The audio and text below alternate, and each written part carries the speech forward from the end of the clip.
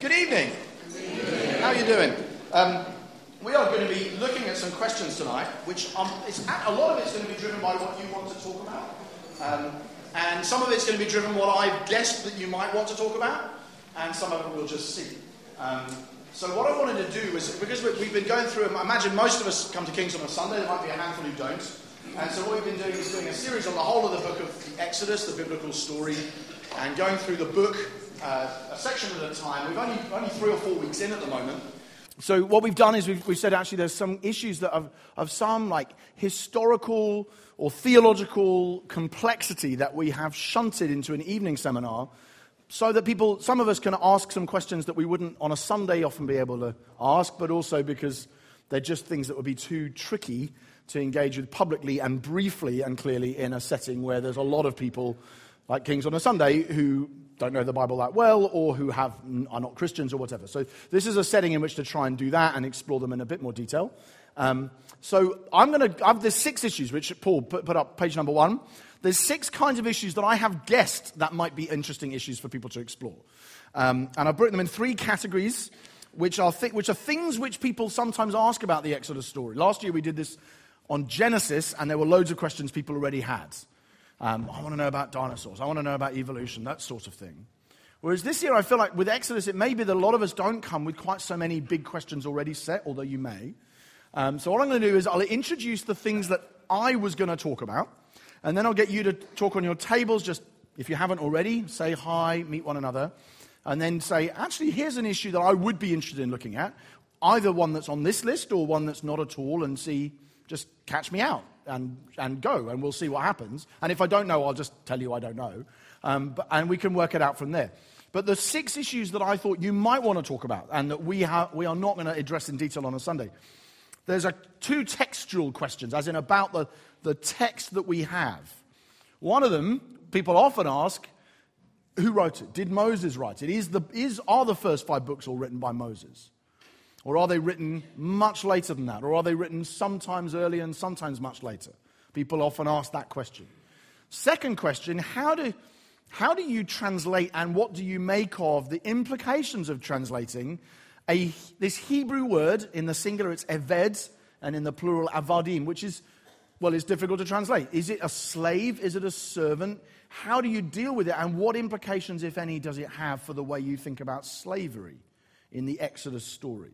Because you may know, Israel, of course, are slaves. They come out of slavery to Pharaoh, but then very quickly we're hearing about people who might work for them in their houses, and in some translations it describes them as slaves. And it feels a bit weird that you have a story where Israel is led out of slavery and then immediately starts talking about owning slaves themselves, if that's what's happening. So what do you do with that? That's an important question.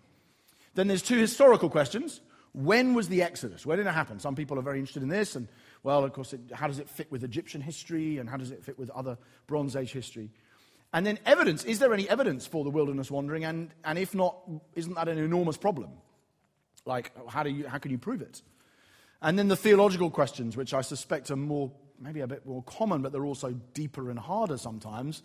What do we do with what's going on with all the divine violence in the book? God sending plagues on entire nation, God killing people, God subsequently telling people at times to kill people. What on earth do we do with that theologically?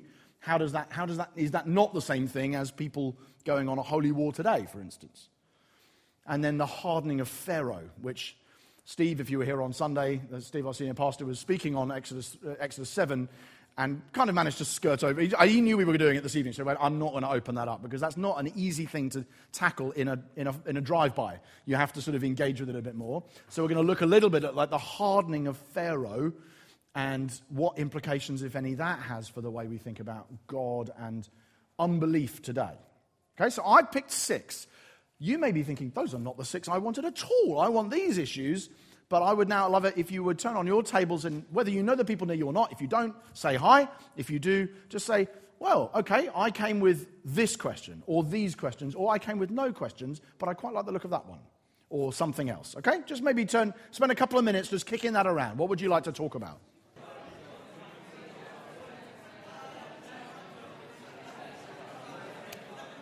Okay, I'll try and get a bit of feedback from that. But I'm going to try and get feedback in a time-honored tradition of using the clapometer, okay? The clapometer is a device whereby if you probably, many of you know the clapometer, if you agree with the question and you think this is a good question, then you clap in proportion to how important you think it is. And if you think, I don't want a piece of that, then you just stay quiet, okay? So, and what we'll do is we'll do 7 categories, right? I'll go through all 6 of these, and then category 7 will be something that's not on the list that you want to ask, okay? So, question 1, who wants to talk about authorship? A ripple, okay? Who wants to talk about the translation of slave servants? A slightly louder ripple. Who wants to talk about date? Who wants to talk about the evidence thing? Okay, who wants to talk about divine violence? And who wants to talk about the hardening of Pharaoh? Okay, so divine violence is winning at the moment. And then who said actually the main thing for me is a question that's not on the list? No clap, but a very tall hand from David Kimmins, I've noticed, okay? Why am I not surprised, Professor Kimmins? That's excellent. Okay, good. This will be good. I hope this will work then, because I've got some material on a number of those things that will be hopefully-ish in proportion to those questions. All right, let's start then with the question of authorship, because this will be quite quick. It may or may not be. You may have more questions, but I think a way I would come at it would be quite quick. So next page. Did Moses write the Pentateuch? Okay, here's 2 texts to think about that would suggest, yes, he did. Okay? This is Jesus speaking in the New Testament. And as for the dead being raised, this is Jesus talking to the Sadducees. They've asked him a silly question. There's a bit of a gotcha question about resurrection. And he says, and as for the dead being raised, haven't you read in the book of Moses, in the passage about the bush? They didn't have chapters, right? So you can't say, haven't you read Exodus 3? Because there is no Exodus 3. So haven't you read in the bit about the bush how God spoke to him saying, I am the God of Abraham and the God of Isaac and the God of Jacob? So you notice, haven't you read in the book of Moses? Jesus just says, this is a story from Exodus. It's the story, if you were here 2 weeks back, a story I preached on, the burning bush story. And Jesus just says, this is in the book of Moses. So that would suggest, yes, Moses wrote it. Similarly, Luke, speaking of Jesus on the road to Emmaus and after, and beginning with Moses and all the prophets, he interpreted to them in all the scriptures the things concerning himself. That is, beginning with Moses and the prophets. Moses meaning the book of the law, that is, Moses wrote the law, and the prophets, which is nearly everything else. There's another category of books called the writings, but Luke is referring to those 2 at this point. And that would again suggest Moses is just Jesus' way and Luke's way of referring to the law. So, yes, Moses wrote the Pentateuch. Or did he? Okay. Next text. Couple of texts that I suspect Moses, in fact, I think it's pretty obvious Moses didn't write in the Pentateuch. To get you started, okay? So Moses, the servant of the Lord, died. Generally a good sign that the guy didn't write it.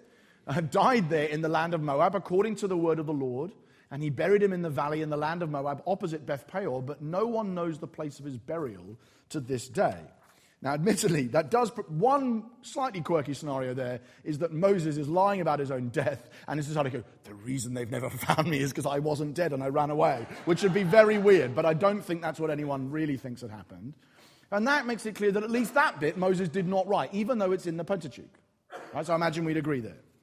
There's another interesting example of a text I don't think Moses wrote.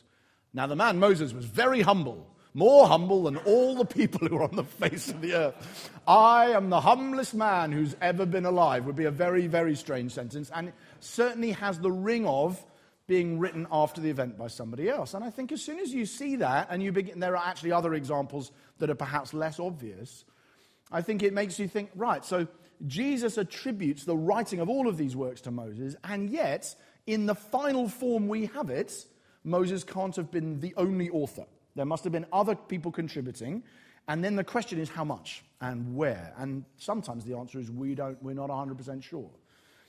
And if you know anything about the history of biblical studies, there's a big movement in Germany in the 19th and into the 20th century saying, really, we've got 4 different documents here, and they've all been edited together. And I wouldn't go with a lot of the things that theory says, but where I think we do need to acknowledge it is in its final form. And this is where I think a lot of even very conservative biblical scholars would be. In its final form, the book that we have now, from Genesis to Deuteronomy, was not all written by Moses. It has been edited since Moses died. But all of the tradition, the material, and the authoritative material that Moses receives on the mountain and gives to Israel does go back to Moses. And therefore, you have a large body of material that is of Mosaic origin, revealed to Moses through the period at the mountain and in the wilderness. But it has been, the fancy word for it is redacted or edited, or kind of editorial comments added and shaped, and actually done sometimes quite deliberately to draw out some themes that became very big in Israel's history later on in their story. So you can see indications of the monarchy in the story of Moses, which was at the time they didn't have a king, but they were looking to the day when they would have. And so there's editing which has been taking place to try and highlight those themes, which actually is very similar to what happens in some ways with the gospel writers, who also edit their sources. And that's what Luke does. So that would be a couple of things to think about when it comes to whether Moses wrote the Pentateuch. We could come back to that later if you have further questions. But so there's basically a yes and a no, which I'm afraid is often the answer to some of these things when you're dealing with tricky biblical issues. I think mostly yes, but in its final form, not entirely. And I think there's a couple of good reasons, as I say, to think that. Okay? So that's the technical question. We're going to jump over the slave-servant thing for now. We will return to it. But maybe we could look just another brief one, just sort of, I was going to say knock on the head. The historical questions, when was the Exodus, and then what is the evidence for it, particularly when it comes to, hang on a second, are you telling me that 2 million people left Egypt and left no trace that they were there? And that's the hard edge of the question you have to look at and go, okay, well, what are we going to do with that? Okay? But I'll take the question of date first, which I know sounds weird, but bear with me. We'll do date first and then evidence, because I think the evidence is almost independent of the dates, for a reason I hope will be clear in a moment. There's 2 main dates that people pitch for the Exodus, and this is the sort of thing that there's a nerdy streak in those of us, and I'm not at all nerdy, as you know, theologically, but in some people in the church have a nerdy streak where they like fitting together ancient chronology of Egyptian kings, Bronze Age Canaan, and the Bible to see how do we line these 3 up. And actually any other sources you sometimes can. You can look at the Hittites or the Babylonians or whatever it might be, and Sumerian king lists, and fit, oh, right, okay, there's some parallels. So that's what we're doing for a moment with the date. And the 2 main dates that are given, the more usually conservative dates, that is, people who are more often with a higher view of Scripture, would be more likely, although not always, to say, I think the Exodus was further back in time. That is 1450 BC, which is obviously, because the dates are BC, they are the larger the number, the further ago it was. Has anybody seen Netflix's Patterns of Evidence on this, by the way? Netflix, they've produced a documentary movie about the date of the Exodus, which doesn't sound like the kind of thing Netflix would do. But if you have, it's a really interesting watch because it's quite balanced. The guy on the subject of the documentary is trying to suggest quite strongly, I think, that there is a reason to suggest that the biblical Exodus should be dated much earlier than people usually have. And I'm going to go around and consult a lot of research scholars around the world and try and make that case. Most research scholars are still at the later of the 2 dates, that is the bottom one. But he makes quite an interesting way of doing it, and the documentary is quite fair because it gives all the reasons to disagree with them as well. So it's quite well done. Anyway, if you're interested in that kind of thing, you might want to follow it up with that. But the reasons for saying that it's a long, long time back would generally be, there's 2 or 3 main reasons, but there would be, if what you do is you add up biblical dates, and you start with a date which you know, and then you add to it another number that you know, and you end up at 1450. So really, people go to 1 Kings 6:1, and you know when Solomon built the temple. So by the time we're at David and Solomon, we know where we are in time. We know Israel split into 2 in about 930, and we know Solomon was king from 970, and we know David was king from about 1010. So if you know when Solomon built the temple, you can add 480 years and figure out when the Exodus would have been, because 1 Kings 6 says it was 480 years since the Exodus. And the problem with, you'd think, well, that just settles it then. Why are we talking about it? The problem is that 480 is 12 times 40, and that sometimes 40 years is used as a stylistic number in the Bible for a generation. And in fact, we still use some numbers that way today, although we don't have a generational number. But some numbers have symbolic meaning in our culture that might not quite be the same as the total numbers. And so the Bible does that as well. So that's the count. That's what some people have said. No, that doesn't mean 480 literal chronological years. It means 12 generations. So that's possible. We don't know. And then there's a similar argument about 300 years in Canaan by the time about 1100 from the book of Judges, if you're interested in following up that text. And if you add up all the reigns in Judges, you end up with a certain number as well. So the net effect of those three makes a lot of more, and a couple of other arguments as well, makes a lot of more conservative scholars say it's an older Exodus. There are some who would say, no, it's more recent than that, though, because they would say, but when you try and fit this together with the Egyptian sources, how many of us have been around the Egyptian section of the British Museum? I mean, this, again, if you're a nerd, and I'm not suggesting that Ian Moore or Helen Fuller or me are, or anyone else, but if you were, a lot of the biblical chronology stuff in the British Museum is absolutely amazing. The Assyrian stuff, I think, is particularly outstanding, and it's like these. If you go, it's just remarkable, but also kind of scary, because you realize there's a very demonic sort of feel to a lot of these gods, but there's artifacts and pictures of, the first ever statue of an Israelite king. I mean, it's just really very interesting stuff. But one of the things you have there, of course, is a big, big section on the pharaohs. And when I went recently, I was nerding out on the Assyrian stuff, going, this is all in the Bible. And meanwhile, all of the tourists, if I can say it, including, I'm sure, some of us, are just marveling at the Egyptian stuff, because the Egyptians capture our imagination. And Ramesses II is often, I think, probably the most well-known. It's probably a name that many of us would know. And he's reigned in a particular period. And if you think, as the text of Exodus suggests, that the town that the Israelites had to build while they were slaves, called Pi-Ramesses, and if you think, therefore, that is the name of the city that Ramesses built, which it sounds like it was, then that would suggest that Israel was there when Ramesses was ruling, which is much later than the date at the top. And similarly, there are arguments both on the level of Egyptian control in Canaan and the archaeology of Canaan that suggest that that we should use a later date. And people argue the toss on both sides.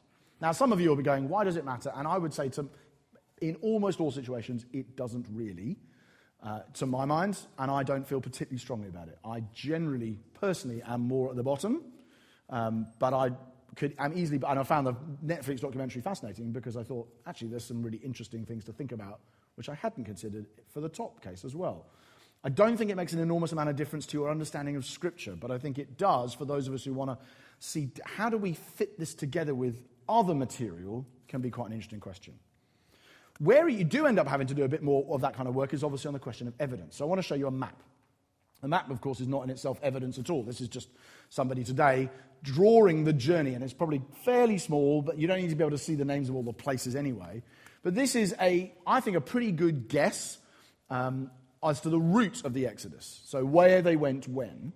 And obviously they come out of northern Egypt and head right the way down south. The Mount Sinai here is where they spend an awful lot of their time, and then, of course, they are wandering around in a big loop not literally round in a loop, they're staying still for much of it.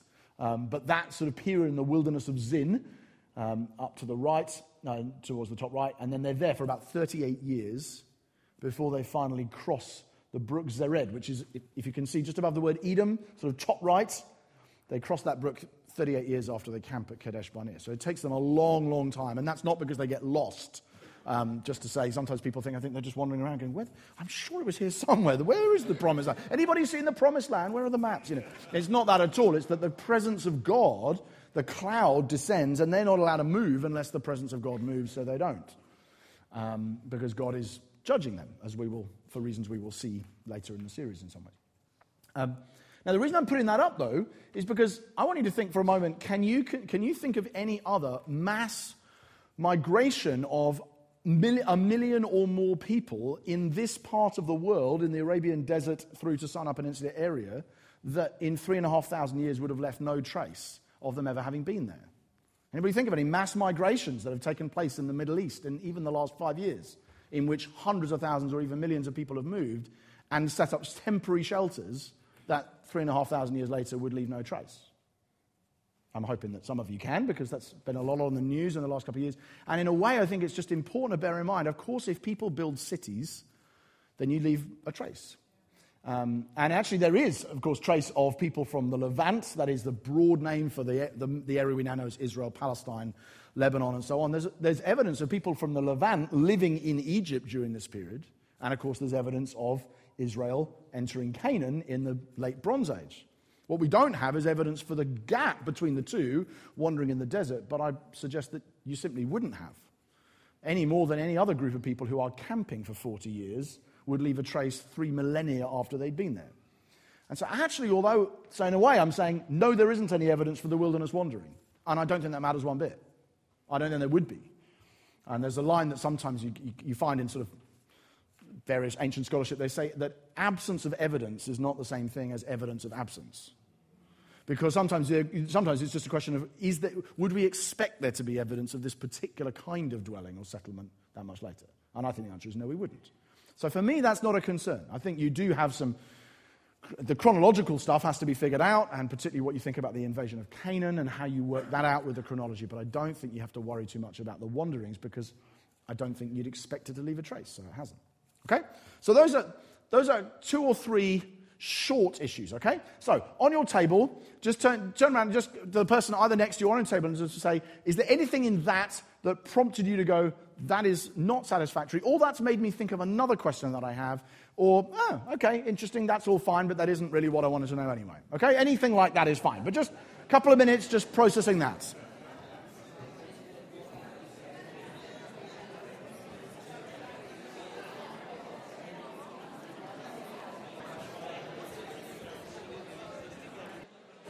Okay.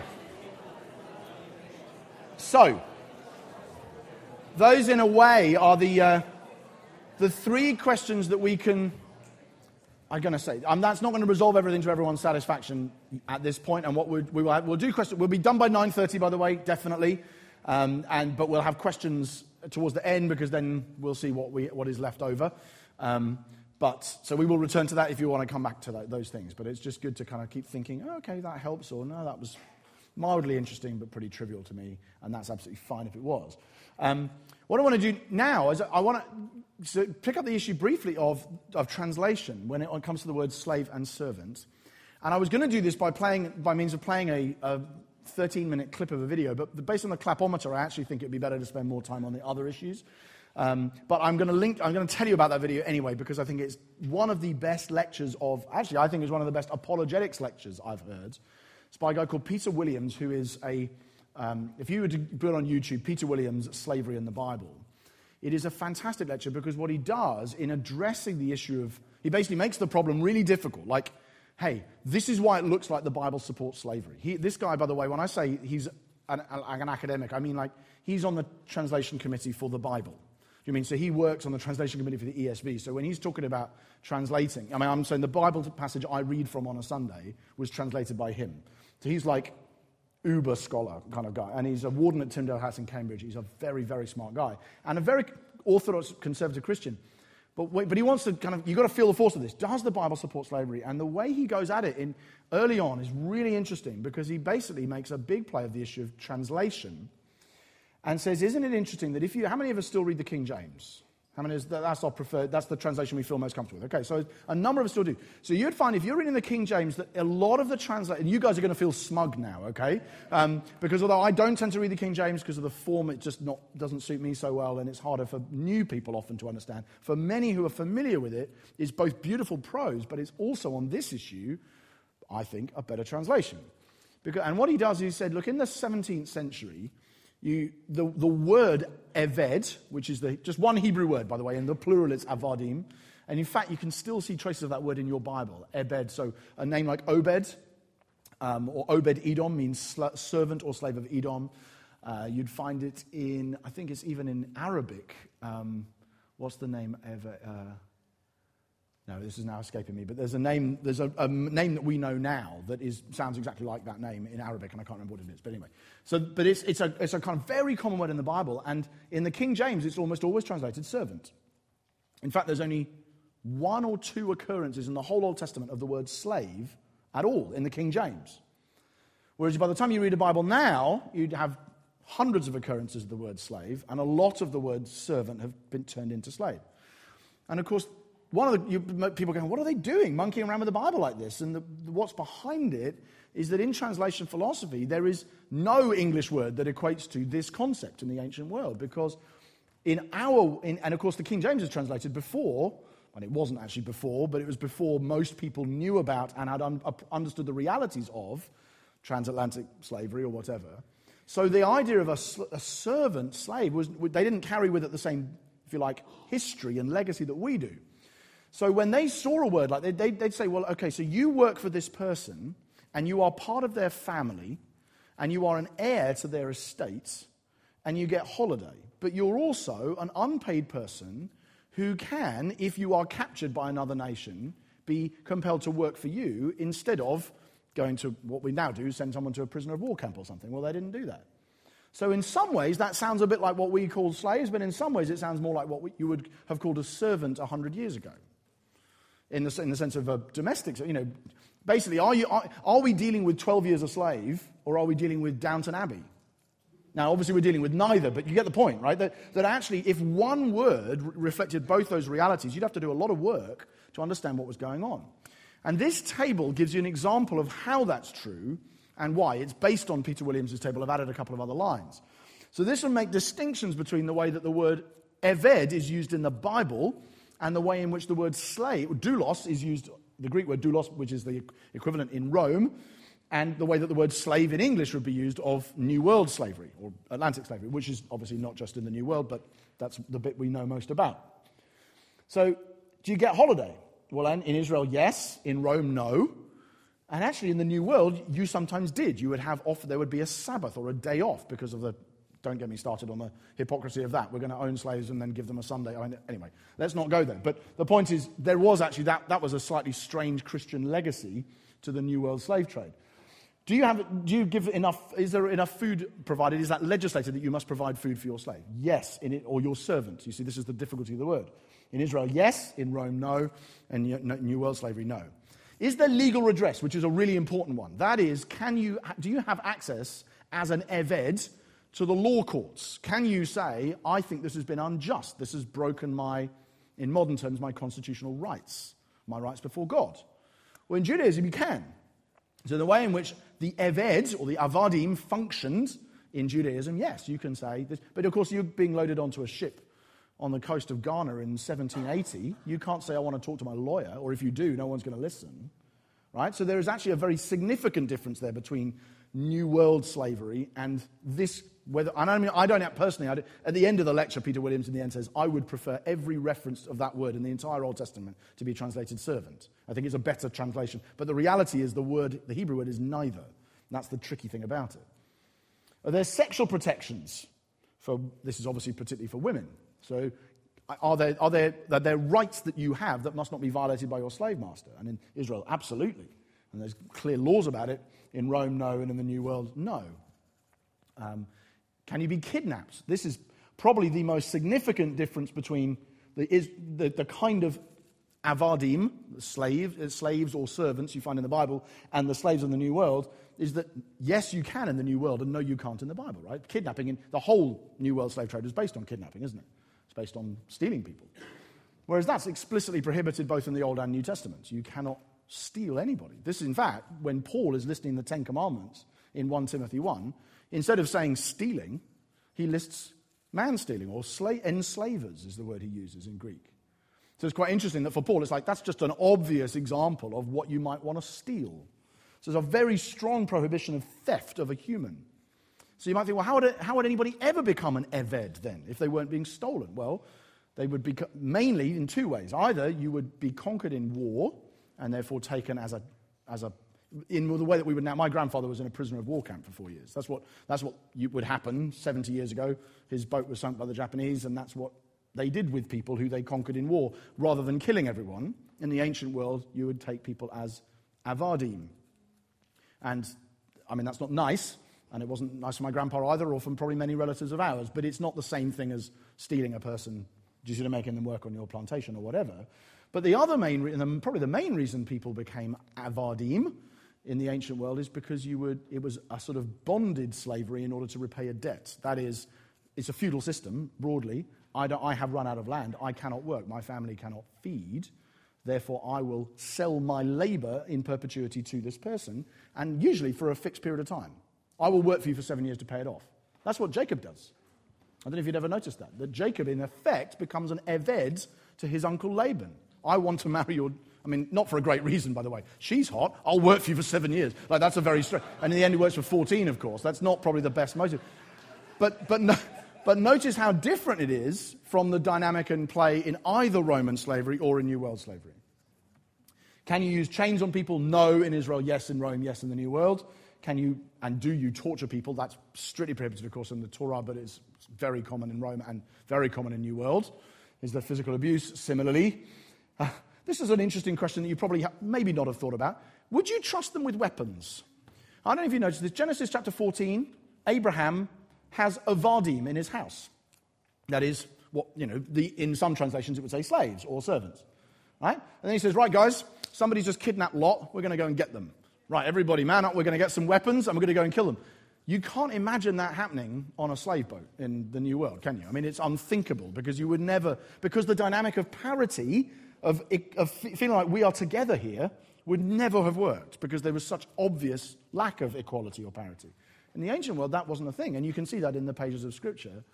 And similarly, Abraham, when he first gets given the promise that he's going to have a son, Isaac, he's saying, look, I'm old, I'm not going to have a baby. Eliezer, my Eved, will be my heir. You might have read Galatians, and you notice in Galatians chapter 4, it says, while the son is below the age of maturity, he is the same as a doulos, which is the Greek word for slave. In other words, the rights that a son has when he's under the age of, in our terms, 18, I suppose, or under the age of 12, is the same as somebody who would be born into your household who was an Eved, or a slave. In other words, there is a huge difference, and that's why there is a translation issue, because you're trying to find a word that captures all of that and still somehow is faithful to the original, but without all of the understandable sort of historical context that we assume is true of that word that isn't actually true of that word. Now, that may well raise all kinds of other questions. It probably does. But to me, that's a helpful start. But if it does raise more questions, we can talk about some of them in a moment. But I genuinely think that the lecture that Peter Williams did, Slavery in the Bible, is just superb at digging into some of those things. It's not about defending slavery as an institution. What it is about saying all of those things that were practiced, often with biblical justification, so-called, were, if you read Exodus within its context, totally indefensible given what Exodus is actually talking about. And so I think that might be well worth a look. Okay? Again, on tables, just turn to the person next to you and say, the interesting thing about that was, or, I would like to ask, or, didn't really get that bit, or, I'm completely satisfied, I have no more questions. Any of those is fine. Just, again, what do you think?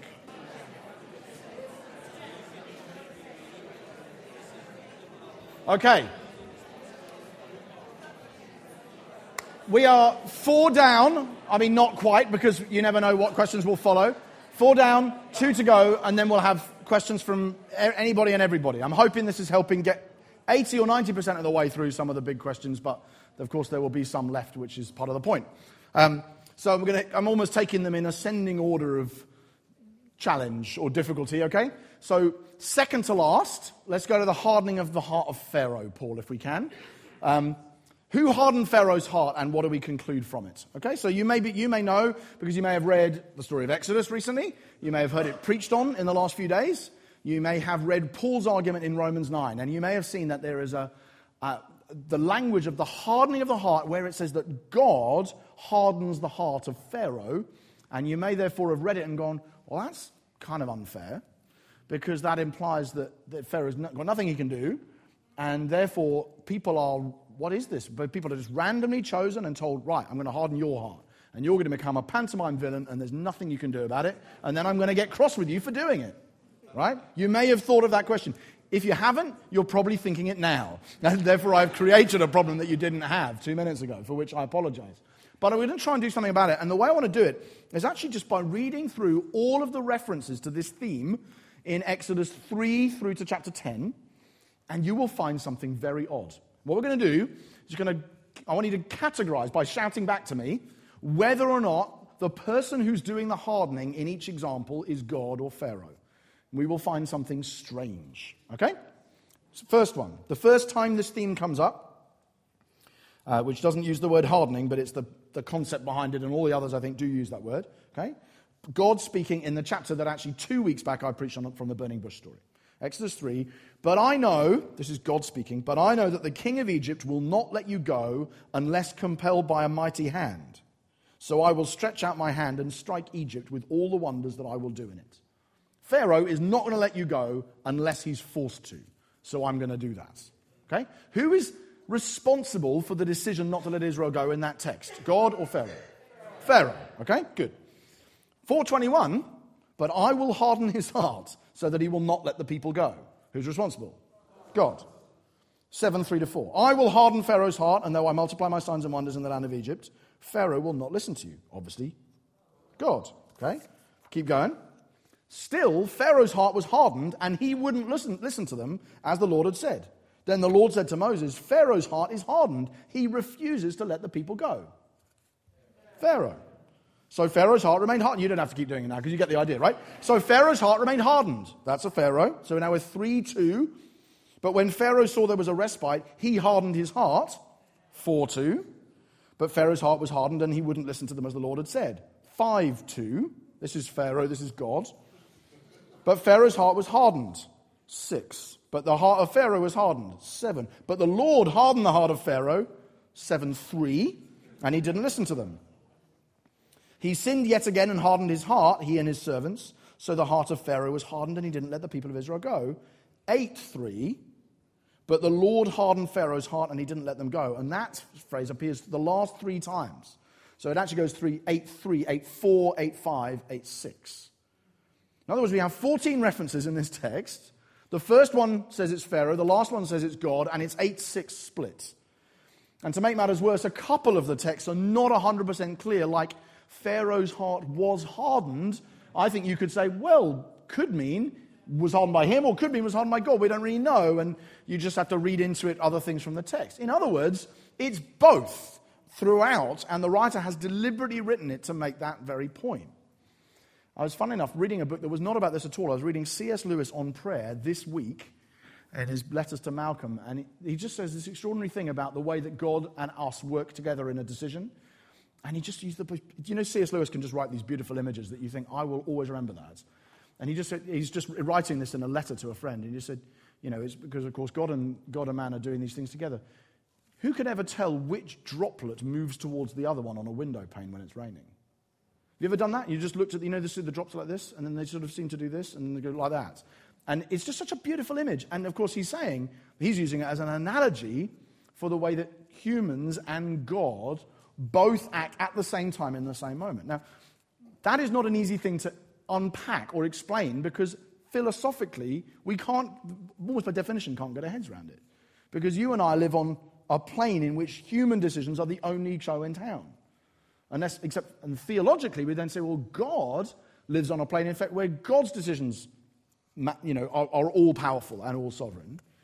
And what the Bible seems to do is to draw the two together and say, actually, sometimes the same thing can be willed both at a human level and at a divine level, but with neither of those two decisions being somehow simply a result of the other one. That there is like divine and human agency together at the same time in the same moment. And that's what happens often in salvation, and that's what happens in this case, in the hardening of Pharaoh. Now, you say, what's God's purpose in the hardening? God's purpose in the hardening is, I want Israel to be led out with a mighty hand and an outstretched arm and to inherit this land that I've destined for them. And I'm going to show Pharaoh and Egypt and all the nations that I am the real God in the way that I do that. That's God's agenda. Pharaoh's agenda is, I don't want to lose all my slaves. I've built my entire economy on this thing. I don't want them to go because I hate them, and I've been oppressing them for the very reason that I hate them, and I don't want them to leave because if I do, I'm going to lose an awful lot of my trade, which is, of course, actually very similar to the logic that modern slave owners have used. So you have both layers with different intentions. You could explore it more if you wanted to read Isaiah chapter 10. You find the same thing happening there with God and the king of Assyria. Exactly the same thing. God saying, I'm going to do this. The king of Assyria is going, I don't want to do that. I want to do this. But they're both, in a sense, willing the same outcome. And the analogy, I might have even used it here before, actually, but the analogy I often use on this is, in fact, it'd probably be better if I had, has anybody got a cylindrical object? Has anybody carry with them a tube? You guys had tubes of sweets aplenty at the start of this evening, right? Come on. That's an egg timer. You brought an egg timer to a seminar with me. That is... What does that tell you? That's unbelievable, isn't it? Right, this is a very, very small one, but since you're allowing me to borrow it, I will let you off, Neil. Thank you so much for that. You now have to be two-dimensional creatures for a moment. You can only see in 2D, okay? If you're sitting over there, Lauren Stell, what shape is that if you're a two-dimensional creature? It's a circle, right? Ian Francis, what shape is that as a two-dimensional creature? It's a rectangle, yeah? A long, thin rectangle. So, because you and I all know that it's both, it's a three-dimensional shape, and therefore the fact that if I'm made to be 2D, I can only see one aspect of it, but actually, it's all of them. And in a sense, I think that's as much as we can do when it comes to God's agency and ours. And I think that's what's happening in this story. That the writer, about 8 of those texts are saying, it's a circle, Pharaoh did it. And 6 of those texts are saying, or 7 or whatever, are saying it's a rectangle, God did it. And of course, the writer, in a way that is very difficult to explain in real terms, says, actually, yes, it is both of those realities, depending on who you're looking at and for how long and why. Okay? So thank you very much for your egg timer. Will it break? I hope not. Okay? You can keep timing me now, Neil. Thank you. That will raise other questions. But I think that dynamic is often at work in the Bible. It's often at work in who's responsible for choosing to be saved, who's responsible for choosing not to be saved, who's responsible for persevering in faith, who's responsible for hardening their hearts, and so on. Again, you can come back to it in a minute. We are now 5 down, okay? Little bit, again, on your table, a little bit of feedback. This one is a quicker question. This is, I do or do not buy that. As in, some of you hearing that will go, yeah, that's a mystery, and that's pretty much how it is, and I'm okay with that. And others of you go, no, I'm not okay with that. That is really annoying, and that's caused all these other problems for me, okay? Most of us will know which of those two we are, or the extent to which we are those things. So just quickly tell the other people on your table which you are and how you feel about it, okay? Okay, so let's, we are now very, very familiar with the clapometer. So if you go, that is not good enough. I am more confused than I was when I came in. I am irked. I am frustrated. To some degree, if that is your response, would you clap now? Would you clap now? Oh, no, if you are like, no, that is really annoying, and I'm irked by that, and I've now got loads more questions than I started with. Okay? I'm so pleased you expressed your view with such clarity. That's fantastic. There's no holding back, okay? And then does that mean that the rest of you are kind of, yeah, that's probably as good as we can do and I'm okay for now? Yeah. But with less passion than your clap, if I may say. So what you made up for in quality, what you lost in quantity there, I guess. Okay? So that was number 5, and then we're going to do the 6th one, and then we will take questions on whatever you want to talk about, okay? Divine violence. This is not an issue, obviously, that you can, with a bit of clever duck and weave, make go away. It's not that sort of thing. It's something that I think a question that you need to start by asking, I think, whenever you're dealing with something problematic in the Bible that you find challenging, is to ask, what is it about this that I find it challenging or upsetting? Now, it doesn't mean because often the Bible will be upset by it as well. Have you noticed that? You read the Psalms, you think, wow, an awful lot of the things that I find really difficult about Scripture or about Christianity or about whatever, about God, are vocalized as problems in the Psalms. And some of them are just left there. They're not even resolved.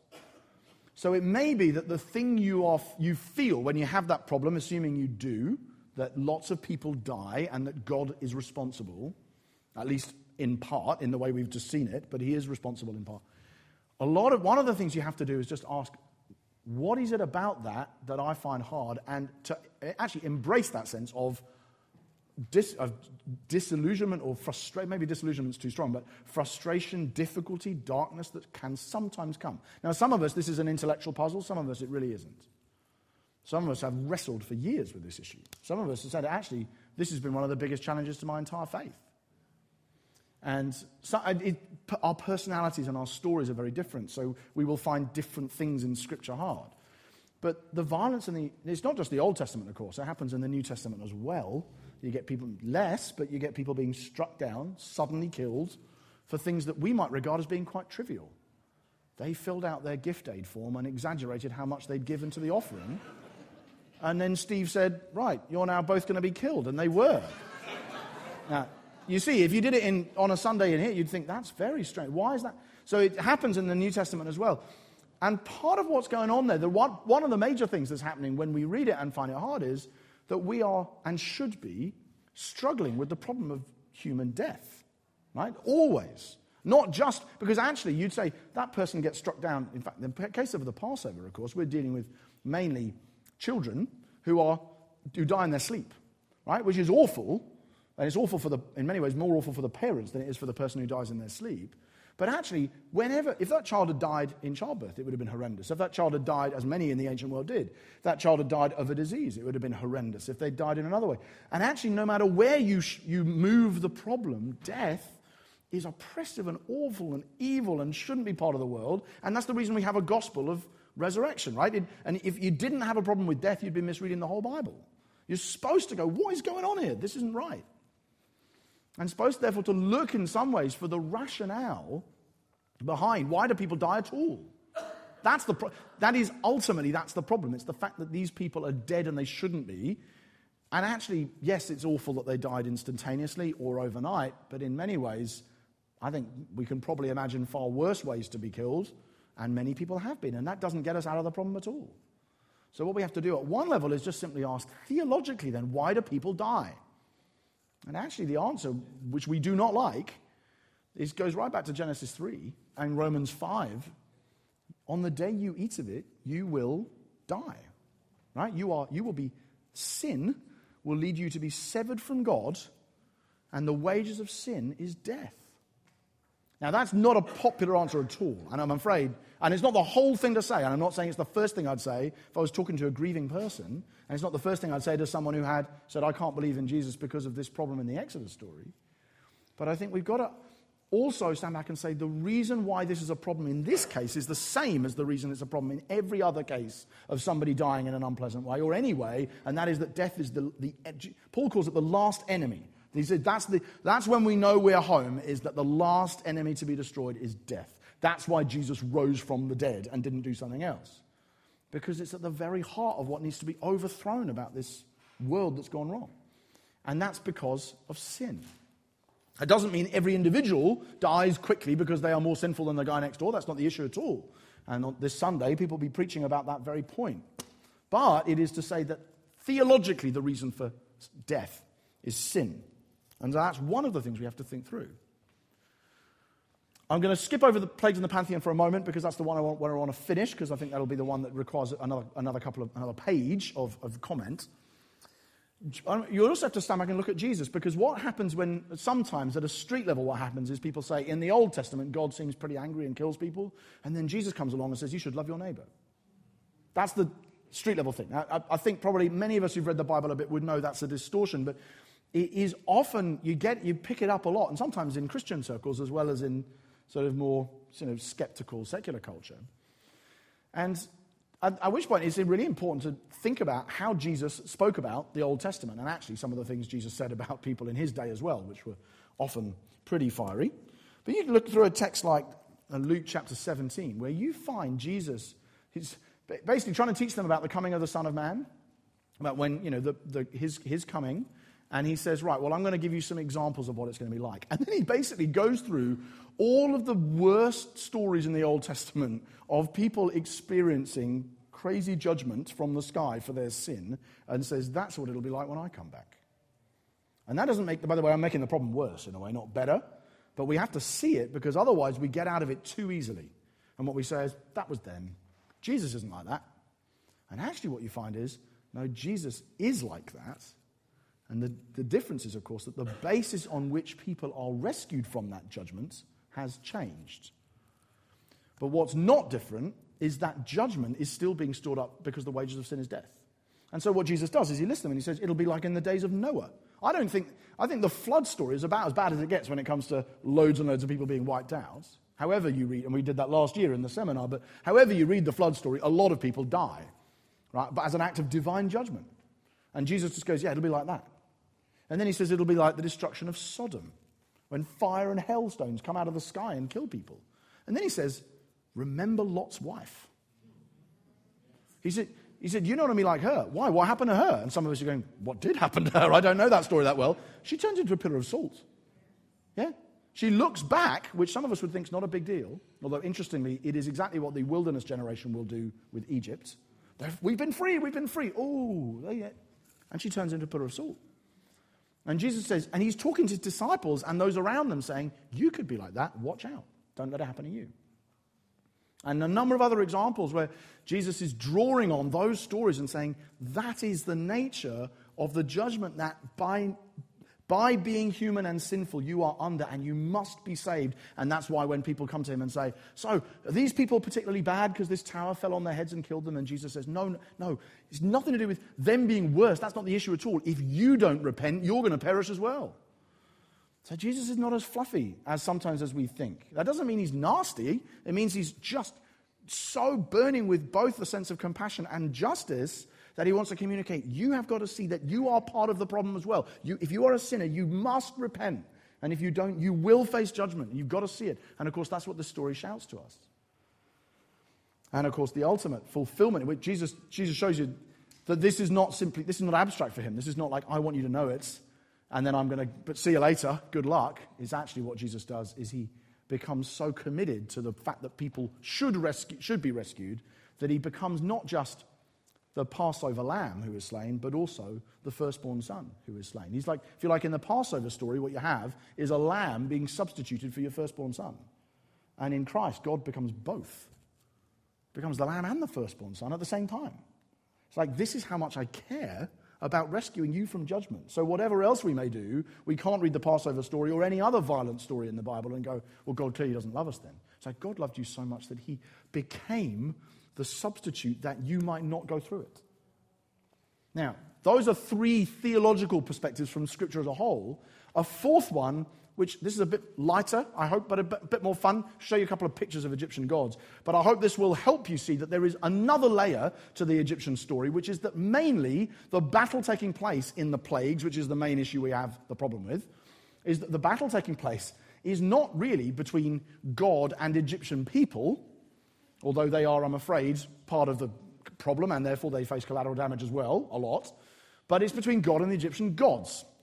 Okay, so let me introduce you to some of the Egyptian gods. Okay, Hapi is their god of the Nile, and that's one of the key gods in the Egyptian pantheon. And therefore, first plague, the Nile is turned to blood. Right? This god because how many of us have been to the Nile Delta anywhere? How many have been to the Nile? Anybody from Egypt actually? Here, that Egypt draws its whole economy for thousands of years has been based around the fertility of this delta and the fact that the water comes in. Obviously, the water travels all the way down from Ethiopia, comes in Uganda. Right? Where does it end? In Lake Victoria, doesn't it? So it comes all the way 6,000 miles, and then it comes into the Nile Delta. And that's where Egypt's life and story is from. So we are going to now turn that into blood, as if to say, you, God of the Nile, worshipped and venerated by the Egyptians, you are weak. You are about to be overthrown by the real God of the nations, the God of gods. Then there is Heket, who is the goddess of fertility and water. And that's the individual represented in this. Can you see this grey stone here that's a picture of the goddess of fertility who has a head like a frog? Can you see that? Is the picture large enough for you to see that it looks like a frog? Okay? Well, anyway. If not, it looks like a frog. And you can look up Heket. But again, so then you have this plague. The plague of the Nile is turned to blood, and then you have this plague of frogs. It comes out and says, we are now going to take you, of course, out of the water, could destroy fertility. Effectively, there is now a curse on not just the Nile, but a curse on the frog-like god, the goddess of fertility and water. Then there is the Geb, the god of the earth. And the two, actually, in some ways, if you see an Egyptian painting of their gods as a pantheon, what you'll sometimes notice is that there's this sort of the earth god lying down like this, and then the sky god over and above like that. And the two of them are lovers, as well as being brothers and sisters. Don't get me started. But they are, and so they're the two, that's Geb and then Nut, who we'll meet in a moment, which looks like the word nut. And they're for like two deities. And interestingly, when it's described how the gnat plague, which is the next plague to come, is going to emerge, it doesn't say, and then gnats just came out of the air. It says that actually gnats came from the dust of the earth. So, in other words, I'm going to turn the earth into gnats, and they're going to come around and sting everybody. That's taking on the god Geb. The god Khepri, the god of creation. And there's this, you can see the picture of him as well. You see that sort of beetle-like thing that he has for a head? That's not because somebody with Duff clip art has taken a picture of an Egyptian deity and then stuck a beetle on it for no reason. That's the way that they represented the god. And so again, you have Khepri is represented as the god, the flying insect, and therefore there's a plague of flies, which takes over the land. That's the fourth plague. They have Isis, goddess of medicine, and so everybody gets boils. You have Nut, the goddess of the sky, so hailstones fall from the sky and bring judgment upon Israel. You have Seth, the god of the desert and the god of storms, so a storm of locusts comes out of the desert. You have Ra, the sun god, who's one of the few Egyptian gods that some of us may have heard of. They used to have an office in my management consulting firm that was called Ra. They were named after Ra, Ammon, Hathor, Isis. They're all named after Egyptian. I don't know why. I suppose it's the way we do it after missionaries, but it's a peculiar habit. But Ra is the sun god. And again, what's the ninth plague? The sun has turned to darkness. You have no power here. Israel's God has... Because you remember the backdrop here, of course, is you guys are keeping Israel enslaved. I'm going to set them free. Pharaoh's going to say no, and I'm going to say, let my people go. No, let my people go. No. Bang, bang, bang, bang, bang. And all of these gods are being taken down one at a time, actually very systematically, as you can see. And then finally, what you've got to remember is that the chief god in the Egyptian pantheon, although we would think the sun god or something was the big one, in Egypt's pantheon, which a pantheon just means arrangement of gods, the chief god in Egyptian pantheon was Pharaoh himself. He is regarded as the god of gods. Most ancient kings thought they were. That's what's so unusual about Israel, because they regard the Lord as the God of gods. But most powerful kings, Nebuchadnezzar did it, Xerxes did it. Pharaoh thinks he's the God of gods, and he is the ultimate power, and so it's like he's saved him for last, and ultimately the only way of cutting off his posterity is to literally cut off his posterity, that is, his line, his children. And that's, in that particular context, why that happens. None of which, I think, is to say, therefore, we will read the Exodus story and go, yeah, no problem here. I'm not saying that. In fact, I think if we did read it as if it wasn't challenging, we would be, to some degree, misreading it. But what I hope it does is to provide a sort of both historical and theological rationale in the context of this much larger biblical story about what death means and what sin does. Now, that may or may not be satisfying. And we'll find out, I guess. We now have about 20 minutes to talk about what you want to talk about. But again, why don't you just go on your tables and then say, right, given all of that, I came in with these questions. You spoke at the beginning. I came in with these questions, or this one. That's the one I want to talk about. What do you want to talk about now, given that we've now had a go at lots of those questions?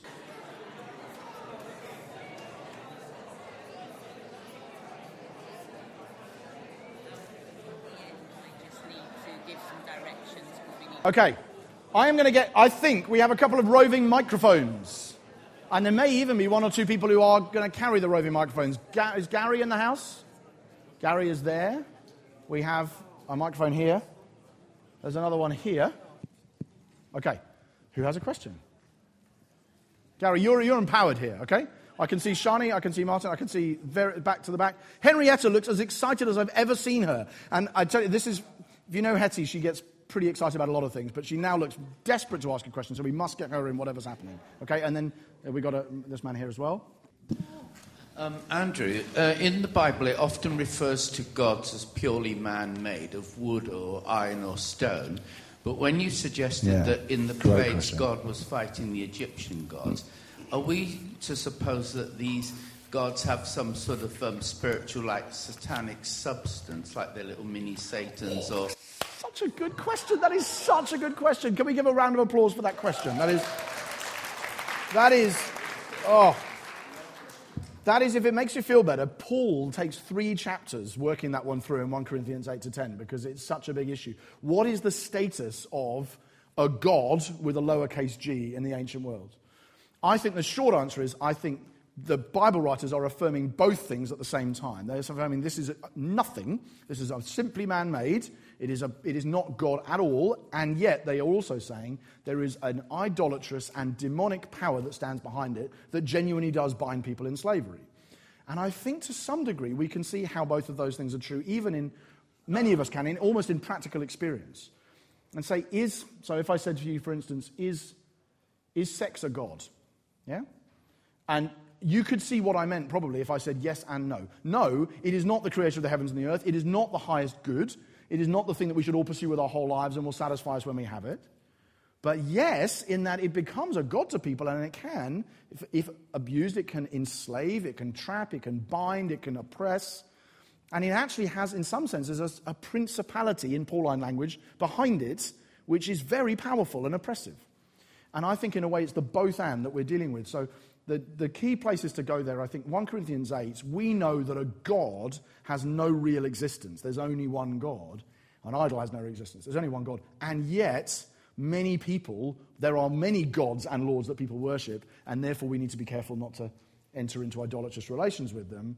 And you get the same thing in Isaiah 44, 45. This is a block of wood. You're stupid for worshipping it. And yet, of course, the gods of Babylon, Bel and Nebo, are going to bow down to the God of Israel. You get a bit in Deuteronomy as well. So it's a really important theme. There is a yes and no. But if the question is there a spiritual reality behind these? I think the answer is yes. Yeah, great question. Really good. Over here, Andrew. Okay. It's not really a question, but just asking you to comment on, because when you read through things like the Book of Kings, it just kind of feels like there's this gratuitous violence going on all the time. You know, wars, kings fighting against kings. And it kind of almost feels like they're killing thousands of people, almost for the fun of it kind of thing. And it also kind of feels like there's a consent there to it. So that's the thing I've kind of come with tonight that I'm struggling to get my head around. So give an example of do you mean battles between Israel and Syria, for instance? Or at one point, I can't remember where it is, but it kind of talks about this was the season for the kings went out to war against each other. Yeah. And, you know, somebody does, I think I was reading it a couple of days ago, but somebody did something to somebody else, and it's kind of seemed fairly trivial, and then, you know, thousands of people went out to battle. And there's a lot of that in Kings. And, you know, literally hundreds of thousands were killed. My read on 1 and 2, violence in 1 and 2 Kings is that actually there is I think the thing you're saying is actually quite straightforward in a way, but I think there is a harder version of it, if I can put it that way. I think because I think the 1 and 2 Kings is almost a sustained, like a sort of, you add them up, it's probably, 45, 46 chapter rant, if in our terms, about the foolishness and gradual collapse of Israel's kings when they should have been living by the Deuteronomic covenant and they didn't. And therefore they went into exile. It's basically a long apologetic for how did we end up in exile given we have these promises? And the answer is because again and again and again and again in an almost boring cycle of violence, and not just violence actually, but mainly idolatry, which then led into sexual immorality and violence, and those three always go together in the Bible, or regularly do. This is effectively the purpose of 1 and 2 Kings, is not to say, hey, isn't this great? You know, Jehu came in and massacred all these guys. It's like, no, this is to show you the wheels coming off the wagon. Having said which, I think there are some texts in Scripture, probably, and there may be one or two in 1 and 2 Kings, then I would say in 2 Kings 18 and 19, where you have the invasion of the Assyrians, where the angel of the Lord goes out and does it. And that, to me, is a bit harder and is more like you have to do some of the stuff we've just done here, because that is not the kings. The season for kings going out to war is like, actually, that happened until the First World War. That people literally would fight in the summertime because they went, otherwise you just get bogged down. Or you fight in spring and summer because you don't want to go out. So that's what that is. But underneath it, there is this sort of the stupidity of human kings and their cycle of idolatry, immorality, and violence. But when the angel of the Lord does it, there is a defense of Judah, particularly. And of course, there's that one scene where the angel of the Lord kills 185,000 people in one night. Now, you could say, and I would, they are all soldiers. They are the army of Assyria. They have just been threatening. And in fact, what the Assyrians did was you see that in the British Museum as well, like bragging rights about the way that they used to skin people when they conquered their cities and throw them off. Some of us have seen those tableaus in the British Museum. As, just dark, depraved stuff. And so you could say, this is the God of justice defending his people. And it is, but I think that in a way poses me more challenge. Whereas what the kings of, the many, Jehoram and Jehu and Ahab and Omri and all of these guys going to war against Ben-Hadad or whoever, I don't think the writer is commending most of that at all. There are occasions where, of course, Elisha steps in or Elijah steps in and says, God is going to fight. In this battle, God is going to fight for you and not for your enemies. But usually that happens to Judah when you have kings who are of righteousness and they're being oppressed. So I would say as a general answer, that's how I would go at it. But there are some which are harder, and I think they're more like this story. I hope that's as a starter for 10 anyway. Okay. Did we find Hetty? Or did we find Shani? Yeah. Okay. We have Shani. Great. So we will come to you as well, don't worry. My question's based on the Peter Williams table. So I will watch the sermon or lecture or whatever it is, but does he speak about the kind of intergenerational aspect of slavery/servitude in terms of, so with transatlantic slavery, your children would then become slaves? Was that the case in like Israel and Rome? And also on the point of, I've always thought it was really interesting how Miriam was really accepting of Moses when, not Miriam, the Egyptian girl, daughter, thank you, was so accepting of Moses. Does that kind of, I guess, based on the understanding of the table, if they weren't seen as, with transatlantic slavery, there was a view that these people are not human. Does that kind of help to understand that? Sure. And also just in terms of, like, I guess, racially and in terms of ethnicity, did the Hebrews and Egyptians look similar if Moses was able to blend in? Those are all three really good questions. Peter Williams doesn't go into the intergenerational thing specifically that I can recall. I've seen it a couple of times. I don't think he does. But I think but he makes quite a lot of legal regulation about, obviously some of which I put on the table, but even things like if after 7 years you let the guy go free. And if after 7 years the guy wants to stay in your family, he has to bore an awl through his ear and say, I love my master, I want to stay. This is Exodus 21. Now that just changes the terms of the discussion somewhat, doesn't it? Because one, who in the transatlantic slavery context would ever do that? Like say, I really want to stay with this guy. And of course, it also shows you that there is it is more like a live-in family member. It's more like I say, in an upstairs, downstairs context, you could imagine someone doing that. They probably did.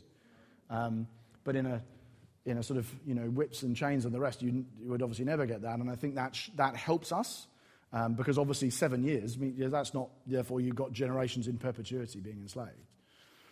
And of course, if you were from another nation in the nation, you could be circumcised and actually receive the same privileges as Israel, which, as we're going to see in a couple of weeks, many of them did. When it comes to the racial dimension and the picking of the baby, I think what we're supposed to see in the picking of the baby story is whether or not this is it's the difference between systematic evil and trying to do something. It's like the same thing they said about the Nazis, isn't it? If I'm pressing a button about moving a train from here to there with Jews on it, I don't tend to notice, but if I actually have to go up and kill someone myself, and I think in some ways the story is supposed to say this is macabre and wicked, and yet, again, women rather than men, as we've seen already in the series, there's a compassion for the child. But it's racial in the sense that it's based on fear and tribal identity and religious identity in a sense, ethnic identity. But the colours of the people were clearly different, but not as different as, for instance, you'd have in the New World, where you've got people who would almost categorised entirely by colour. They generally colour, we've actually spoken about it before, haven't we? But colour was not the primary way in which they would make distinctions in the ancient world. They actually just don't really use language of, there's no such thing as a white person, I think, until about the 16th century. It's just not categories people use. And so I think in their context, you've got religious affiliation and tribal affiliation, which is very stark, and is actually about the oppression of a servile race, but not from the perspective of colour, but more from the perspective of who your God is and the fact that you work for us and we don't want you to take over. And we're worried you're going to line up with our enemies and kill us. That's the motive, I think. But it does tell us something, yes, about the nature of slavery or the avadim in that sense, because obviously it's not the sense I own you and therefore as a person I hate you and dehumanize you at every individual level. But I still think we've got to see behind it, at the end of chapter 1, they ruthlessly, which is clearly meant to evoke that, made them work as slaves. And they beat them and they said, now you're going to make the bricks without straw. So you have a structural injustice being perpetrated on the basis of your race, but not necessarily your colour. But at the same time, there are individuals within the Egyptians who show mercy and kindness, and, of course, many of them who flee in the end, because and this is what we often forget, and Peter Williams does a great job on this, the Egyptians are slaves of Pharaoh as well. As in, they are often described as the Avadim of Pharaoh, because they also technically are living on Pharaoh's land, and they owe him honor and allegiance as well, like a feudal lord. And so there's nobody, in the ancient world, there's no such thing as a free person, really. Even the king is a slave of someone, just of the gods. So it's complicated, but I think, yes, that does help us at least. Effectively, what I think you and I are both doing is saying, let's be really clear about how much blue water there is and should be between anything that the Bible says is either normal or acceptable and what was happening in North America and the Caribbean in the last few hundred years. So, and there is lots of reasons to do that, and I think the lecture is good, but I think that you're rightly saying that may be another one. Okay, David. Thanks. Could you comment on the logistics of getting hundreds of thousands of people across the Red Sea, even when dry, and moving through the desert? No.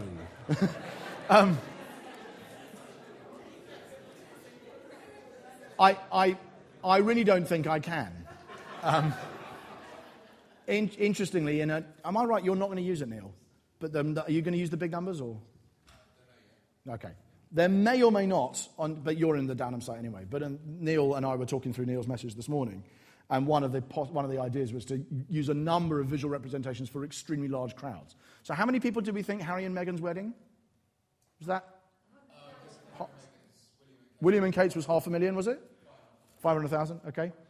So you sort of Wembley, 80,000, that's up to... So you've got to try and visualize the number of people, I think, seeing at the presidential inauguration of Barack Obama on the Mall. I don't actually know the number, but it was well up there in the hundreds and hundreds of thousands. It might have been 1 million or more. And so I think, in a way, you're going, we've got to try and picture that and then imagine them all running for their lives, but in an orderly fashion. All we have, really, on the logistics... Interestingly, it's a joke in a way, but they do it in an orderly fashion because they are structured according to their tribes. It is quite interesting that they genuinely do that. They make them all according to pretty much like divisions. In fact, when they leave, given it's men, women, and children, the language the writer uses describes it almost as if it's like an army, according to their divisions or according to their groups. And so in a sense, there was that sense of order. And of course, then the camp is very specifically laid out with 3 tribes to the north, south, east, and west, as you know. Beyond that, no. I am afraid, I don't know what a logistics expert in the room might make of it. I'm sure there is a way of doing it, but who knows? Okay. Next one. So Hetty, and then I would love this guy to be able to get in, and then we'll... Okay? So after the plagues, Egypt would be totally depleted, but it still thrived, it still rose up. So we're assuming that some of the Israelites must have stayed because their livestock lived, their children lived. So we just wondered what your thoughts are on that. Sorry, some of the Israelites stayed in Egypt. Stayed because they stayed with their masters. They saw it. That, Sorry, I have been confusing. When the Israelites came out of Egypt after the plagues, Egypt was totally depleted, but it rose again. Yes, as we know today. Yeah. So how could that have been? How would it have rose again? Did some of the Israelites choose to stay? No, sorry, I was confusing. When I said about the line in Exodus 21 about serving your master is talking about Israel after, this is at Sinai now, a long time after not a long time, but within a few weeks of them leaving Egypt. This is about when you conquer another nation and they become your servants or someone sells themselves to you, rather than about Egyptian slavery at that point. So I've probably not been very clear there. How did Egypt rise when everything was depleted? Yeah, because, I mean, we've got to remember, you see, total war, as we have it now, that is, the entire country is at war, is only 100 years old, really. The standing armies for most of history, haven't existed. I think Cromwell was the first, actually, in the English Civil War. It's very unusual, until very recently, to have a large percentage of the country nationalised for military service. And so Egypt you've got Pharaoh and his chariots, but you're not talking about millions and millions of people dying.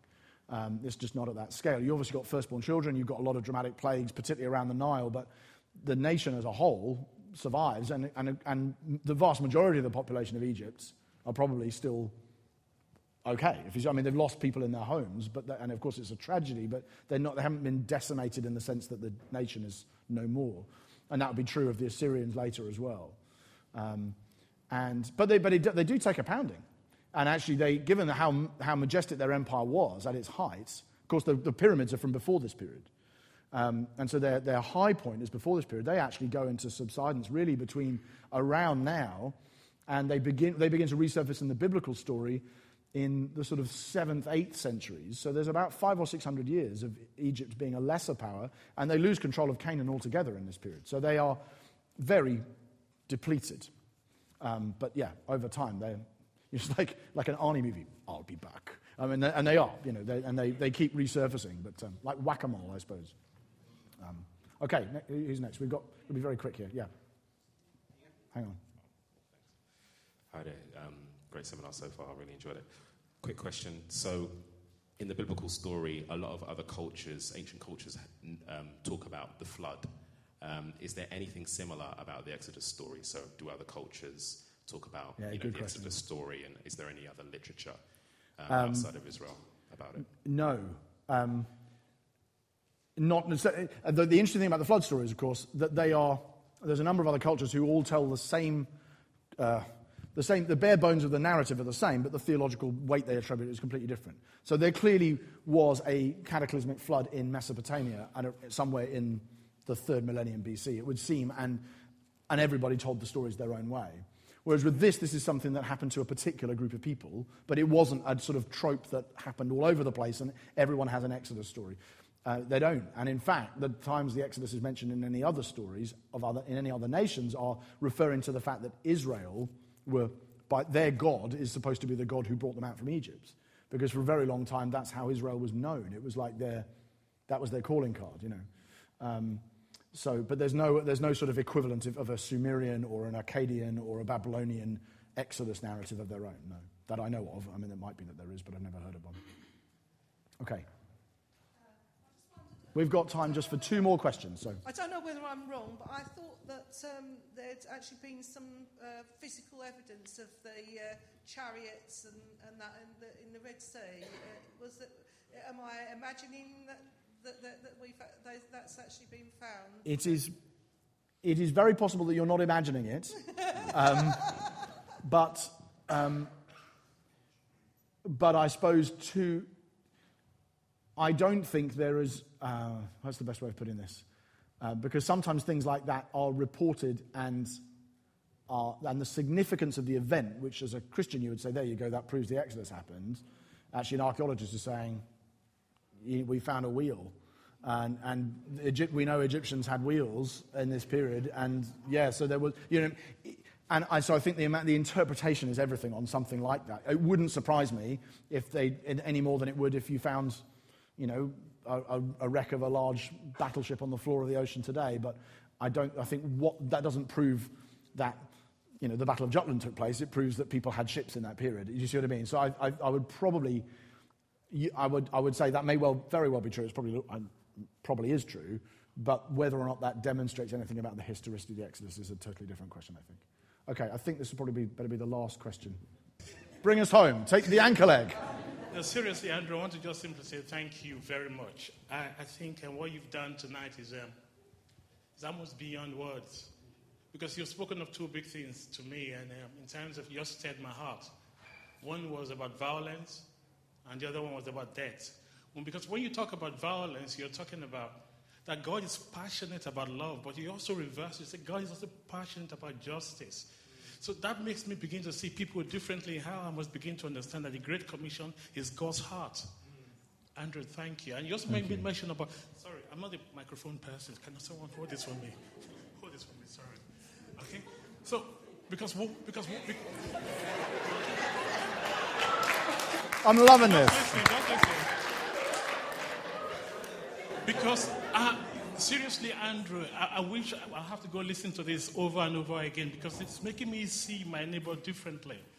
That if they don't have God in them, as you rightly say, there's something called judgment coming. I know we are friends. I know we talk about the best football team in England, or actually the world, Arsenal. But sorry. But sorry, there's something more to life. And that is, unless God is present. And you said something about the Passover lamb, that God actually came, walked the surface of the earth, paid the price. Unless I begin to see that in my relationship with the people around me, then, but thank you, you've just stirred that up again in me, that God is passionate about love. But more than anything, He's passionate about justice.